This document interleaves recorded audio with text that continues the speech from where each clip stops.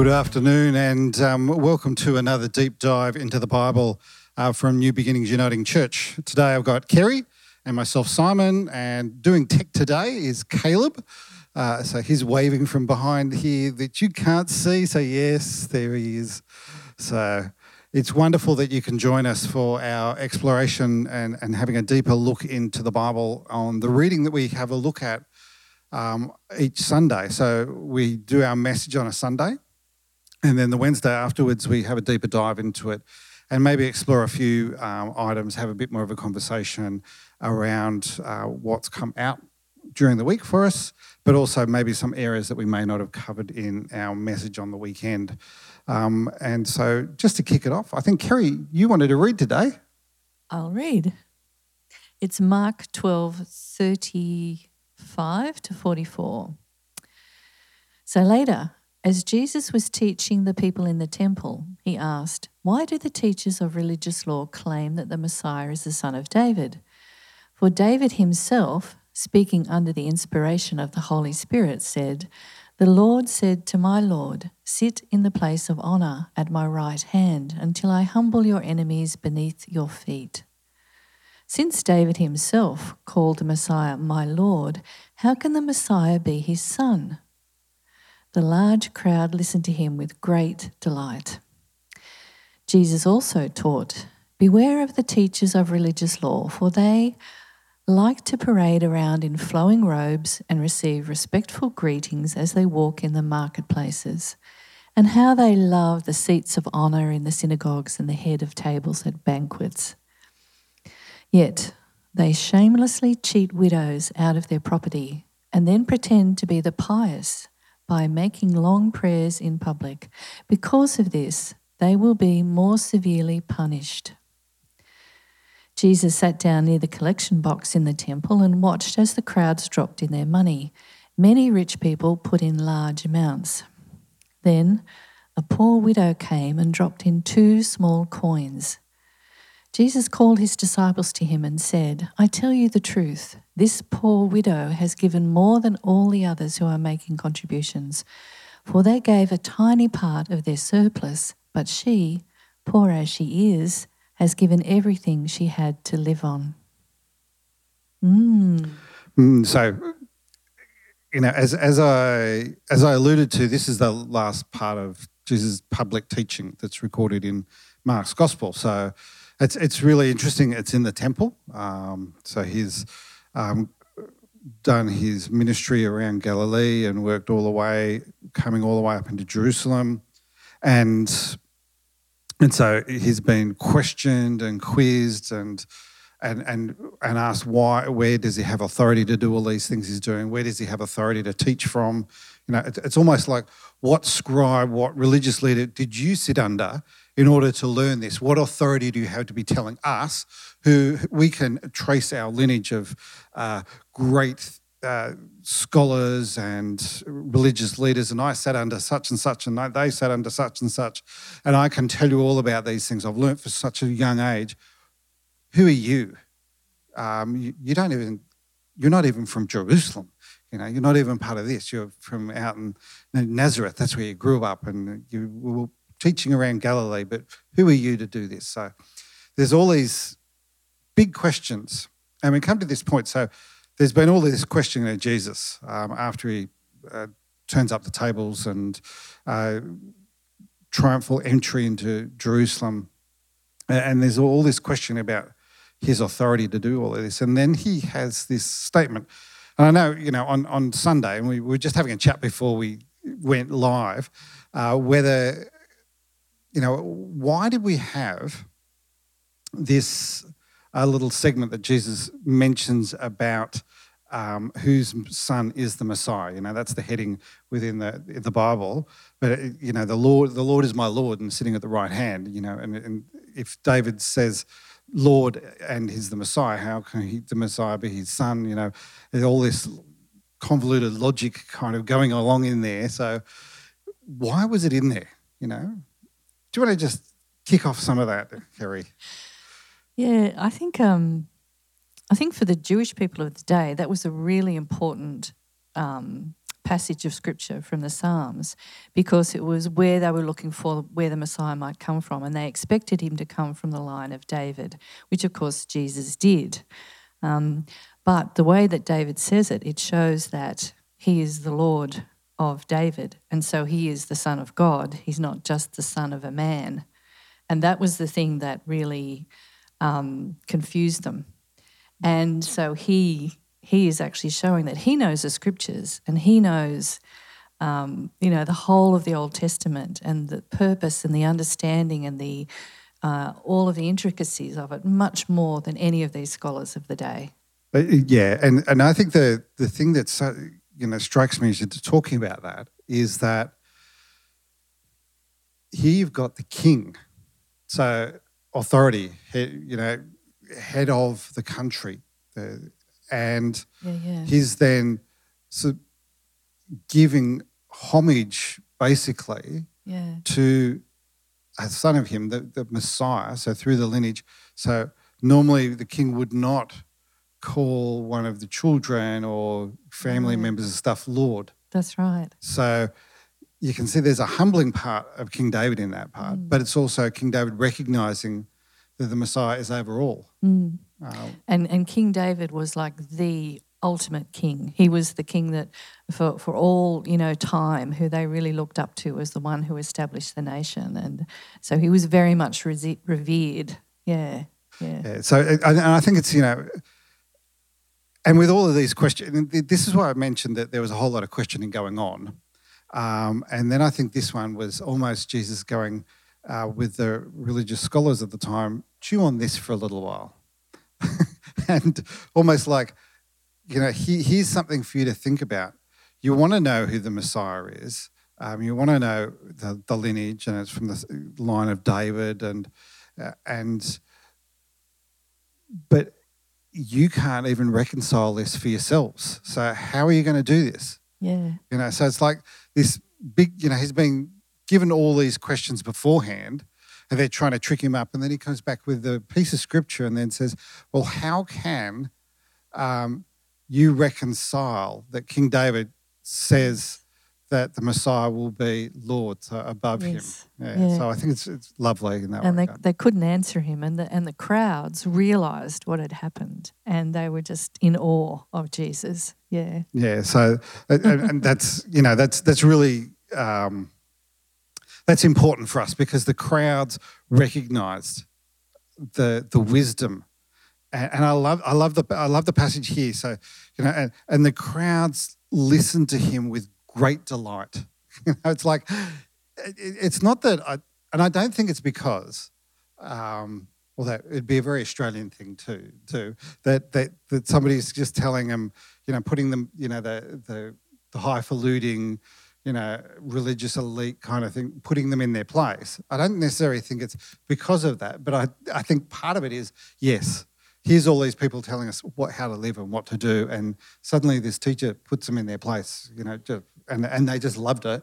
But I think it's actually not because of that. That's a very Australian thing. We like to cut down the tall poppies. We like to put people in their places. Unfortunately, we do. Unfortunately, we do, which is not a really good trait for us. We do it to all our political leaders. We do it to our religious leaders. Anybody that's out leading, we want to find fault with them.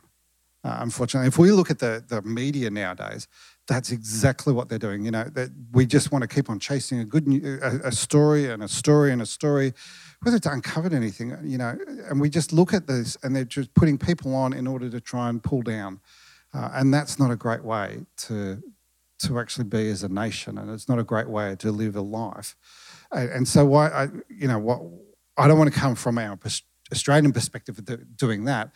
I actually think that they saw that Jesus was talking about life-giving things, about life-changing things, and because of the life-changing, he challenged those who took life away, and actually restricted the access to the temple, restricted the access to God, and said you've got to follow these patterns of behaviour. And if you're not getting these patterns of behaviour, you're not doing these things, then you haven't got it close to God. And he's going, no, that's not what the case is. It's like they're catching a taste of the Spirit. that the spirit of the scripture that Jesus taps into and shares is like they're getting a taste of that. Yeah. And talking about the Spirit, notice when Jesus is talking about King David, it's under the influence of the Holy Spirit, which actually I think is really interesting because the Holy Spirit came upon David and actually gave him that insight. Because often when we're in positions of power, positions of privilege, we don't have the insight to see those kind of things. And I think that's what the Holy Spirit gave him when he was doing that. And that's where that insight that he could call the Messiah Lord came from. So wonderful. Yeah, beautiful. Yeah. So on Sunday, I picked a theme in order to run through the message, which was about motives. And it's been interesting because it's one of those topics when we start to talk about it that it's really interesting because I've had a number of people after the message on Sunday and through the week say it's been really challenging because the question about what are our motives and why do we do things is such an important one and such a one that it really challenges us as individuals to think about why do we do stuff? Why do we, do certain things? And in this case, and I'm picked on 4 areas, but there are so many other areas you can. But out of the passage that we had, there were 4 areas that Jesus told the crowd to be wary of. Things like their appearance and just having, parading around, dressing up and being seen parading around, and their spirituality as not actually having a deep spirituality, but just wanting to do it for show, and their heart of greed, and all these things are really important areas for us to keep on thinking about. But there are so many areas for us to think about where our motives are, what lies behind what we do, what lies behind where we want to go, and the actions that we have. And I wanted to actually say that when I'm talking out on front here, like on a Sunday, when I was actually doing the message just here, up on the stage here, it's not because I've got it all together that I give a message. It's because I don't have it together and I'm seeking to have it all together that I give a message. And this is often what I'm saying, especially when it's a challenging thing. It's as much speaking to myself out with everybody else as it is speaking to other people.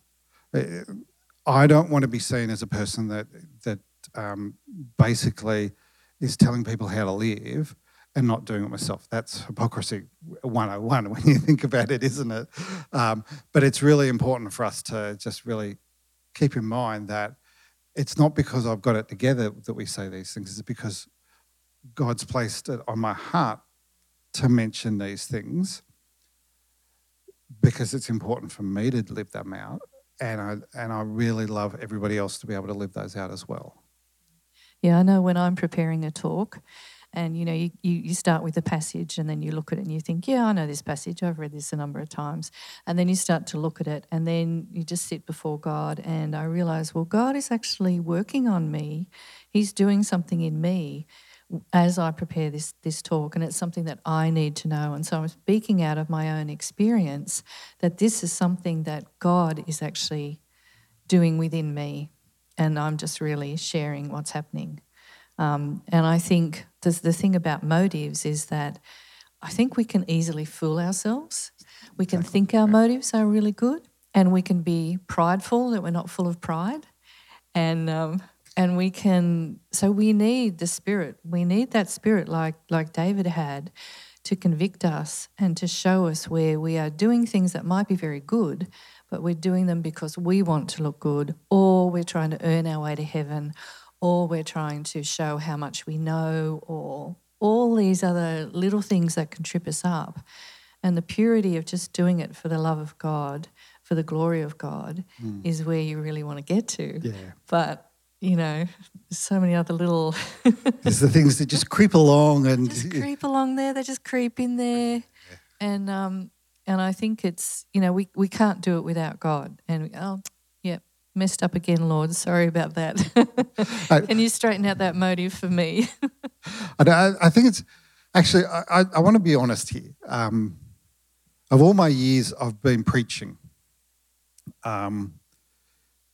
this series that we've been doing on Mark has actually I've actually learnt more and made more connections than I have in all of the years previously. I think because we've been very intentional in sitting in the actual passage and letting it really speak to us and going from one passage to the next passage and allowing that progress to speak to us and actually not trying to be clever into thinking about what can I shoehorn into these things, but what is Mark's gospel telling us about Jesus? And really just asking that question, who is Jesus?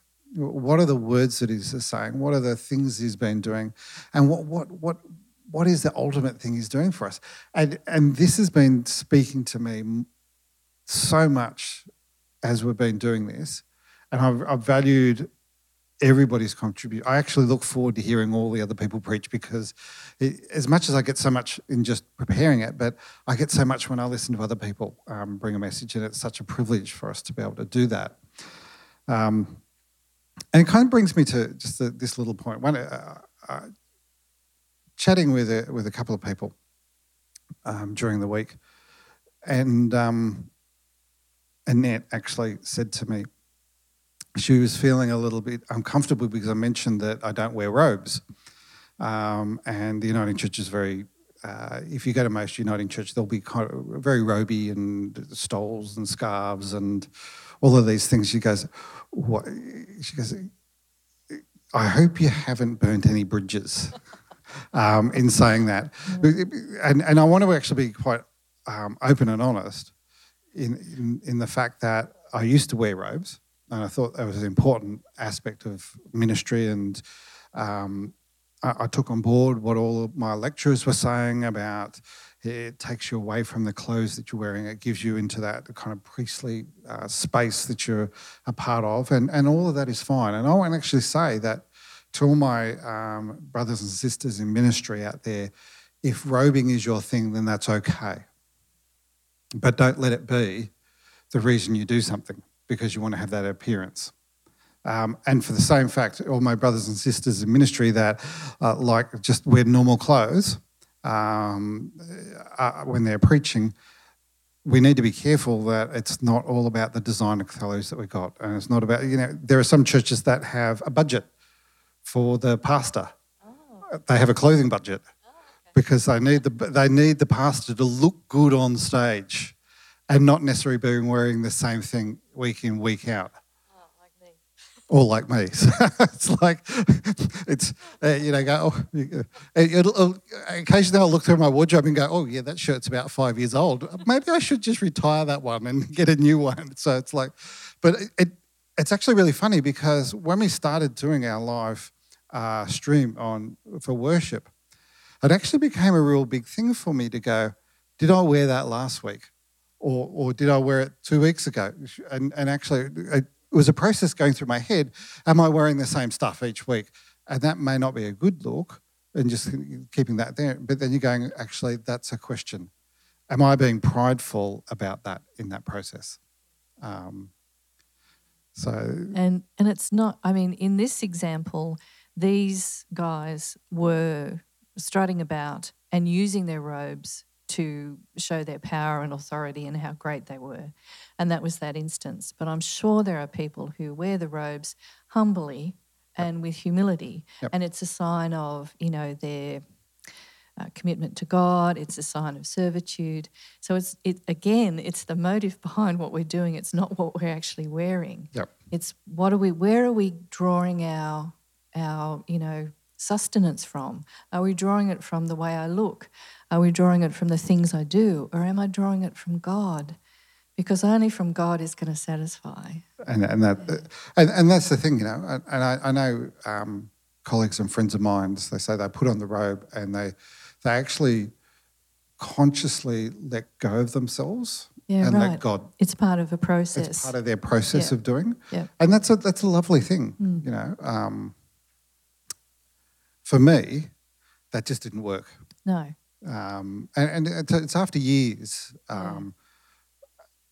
that it's actually, for me, the important part is to be one of the people, is not to be separate or removed, but one of the people.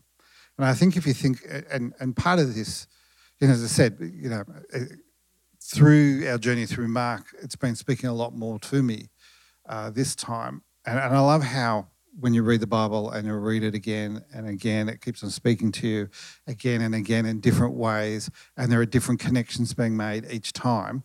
And I'm loving how what it's doing is it's speaking to me and it's doing change in my life. And I'm a lot more comfortable with where I am because I'm a lot more comfortable in my relationship with God.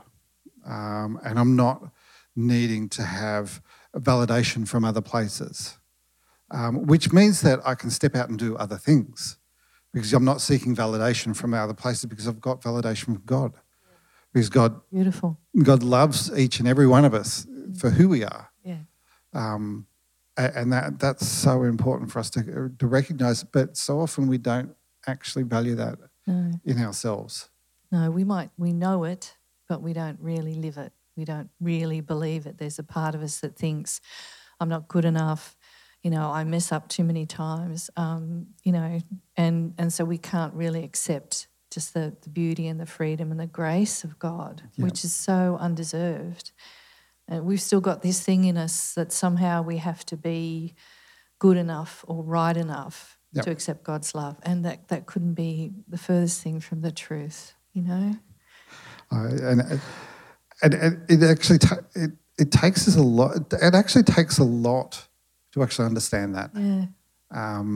Because having years and years of thinking that you're not good enough, it's really hard to throw that away. It is. Yeah. And if you've ever been in a family that has reinforced that, and somebody then says it's a mistrustful thing because you go, oh, well, everybody's told me that I'm not good enough. Or you've gone through school and that's been reinforced. Or your friend groups don't value you for your person or just for other things. There's so many things in our life that stop us from having that. Yeah. Yep. And we keep on going back. It's actually, you know, and I know we've said this before.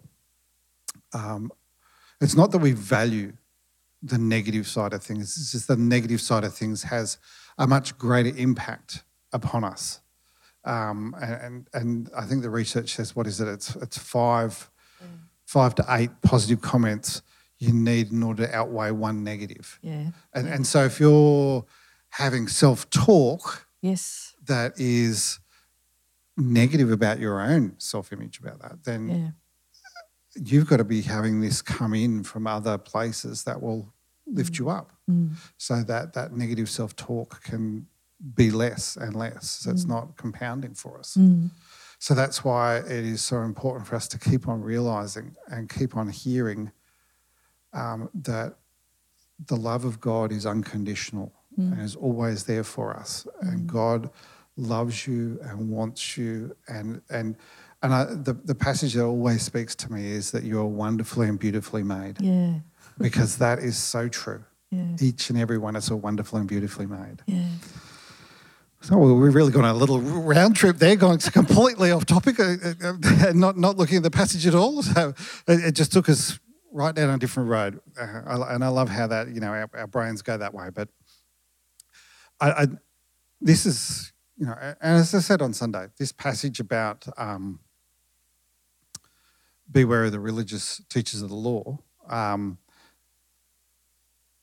is actually a really big one for us, because the moment you're getting up and standing up here and preaching, we need to be aware of this. We need to be aware. And so because and it says in Scripture, if you're a teacher, you'll be judged more harshly because you know you're teaching the Word of God, be careful with what you say. Be always referring back to the Word of God appropriately, because you've had that knowledge and that teaching, and you shouldn't be taking people away from God and the love of God and from what is the truth in Scripture. So this is why we always come back each and every week, look at the Bible. What is it telling us? And so when we stand up here, that is a responsibility. That is a privilege. And it's so important for us to really realise that. Absolutely. So not to put any scary, because I don't want to put the fear of God in you as if you're going to come up and preach, because we actually love to encourage preachers. We love to encourage people to come and actually let God speak into their lives and out into the rest of the world's life as well, from their own experience and their understanding of the Scriptures. And so it's a really privilege to encourage young people and people of all ages to come and preach the good news of Jesus Christ. It's a good warning, though. It's a good warning not to add to the Scripture. Yep. And we were looking at Eve yesterday, and how when she repeated back what God had said, she actually added something to it. You know, don't eat from the tree of the knowledge of good and evil, and don't touch it.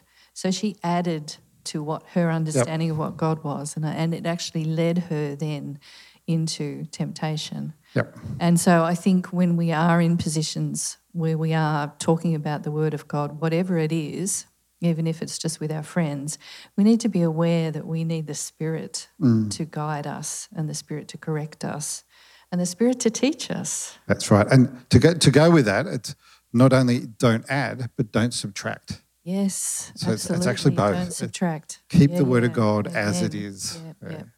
Just because it's uncomfortable for us, Yep. it's because we haven't quite resolved it, doesn't mean that there's not truth there that we actually need to hear. Yeah. Exactly. And just to touch briefly onto I know we were almost half an hour, and we have just to touch briefly onto the widow's offering. Yeah. Interesting passage, and as I said, you know, as I've been going through this, there have been so many more connections made just on how, as the widow gave everything, she was actually demonstrating what Jesus was just talking about just previously about loving the Lord with all your heart and all your soul and all your mind, and loving your neighbour as yourself. She, out of everything she had, she gave everything. And Jesus sat there with his disciples and saying, look at this woman. Yes, these people have given huge amounts of money. Yep, but they're giving it out of their surplus. They're giving out the excess. They might even be tithing. They might be doing the tithe. Fantastic, wonderful. But that still leaves a huge amount for you. Here is this woman coming and giving everything she has. Now, you know, so and reading through a whole lot of commentaries and a whole lot of things about this, some people question why she was doing that.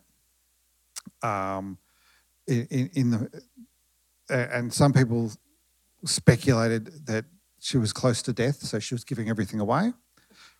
Whether that's true or not, it doesn't say. You know, so people often when people read passages like that, we want to, especially things that cut across what we would think is normal and appropriate, we want to kind of justify it by adding extra stuff in. So some people have speculated that she was very close to death, so she was giving everything she had, even though it was only a little, and giving it all to God. Other people were suggesting that she really wanted to do that, but she would get something from the gleanings and the support that other people would give her in the meantime, so she wasn't going to be without.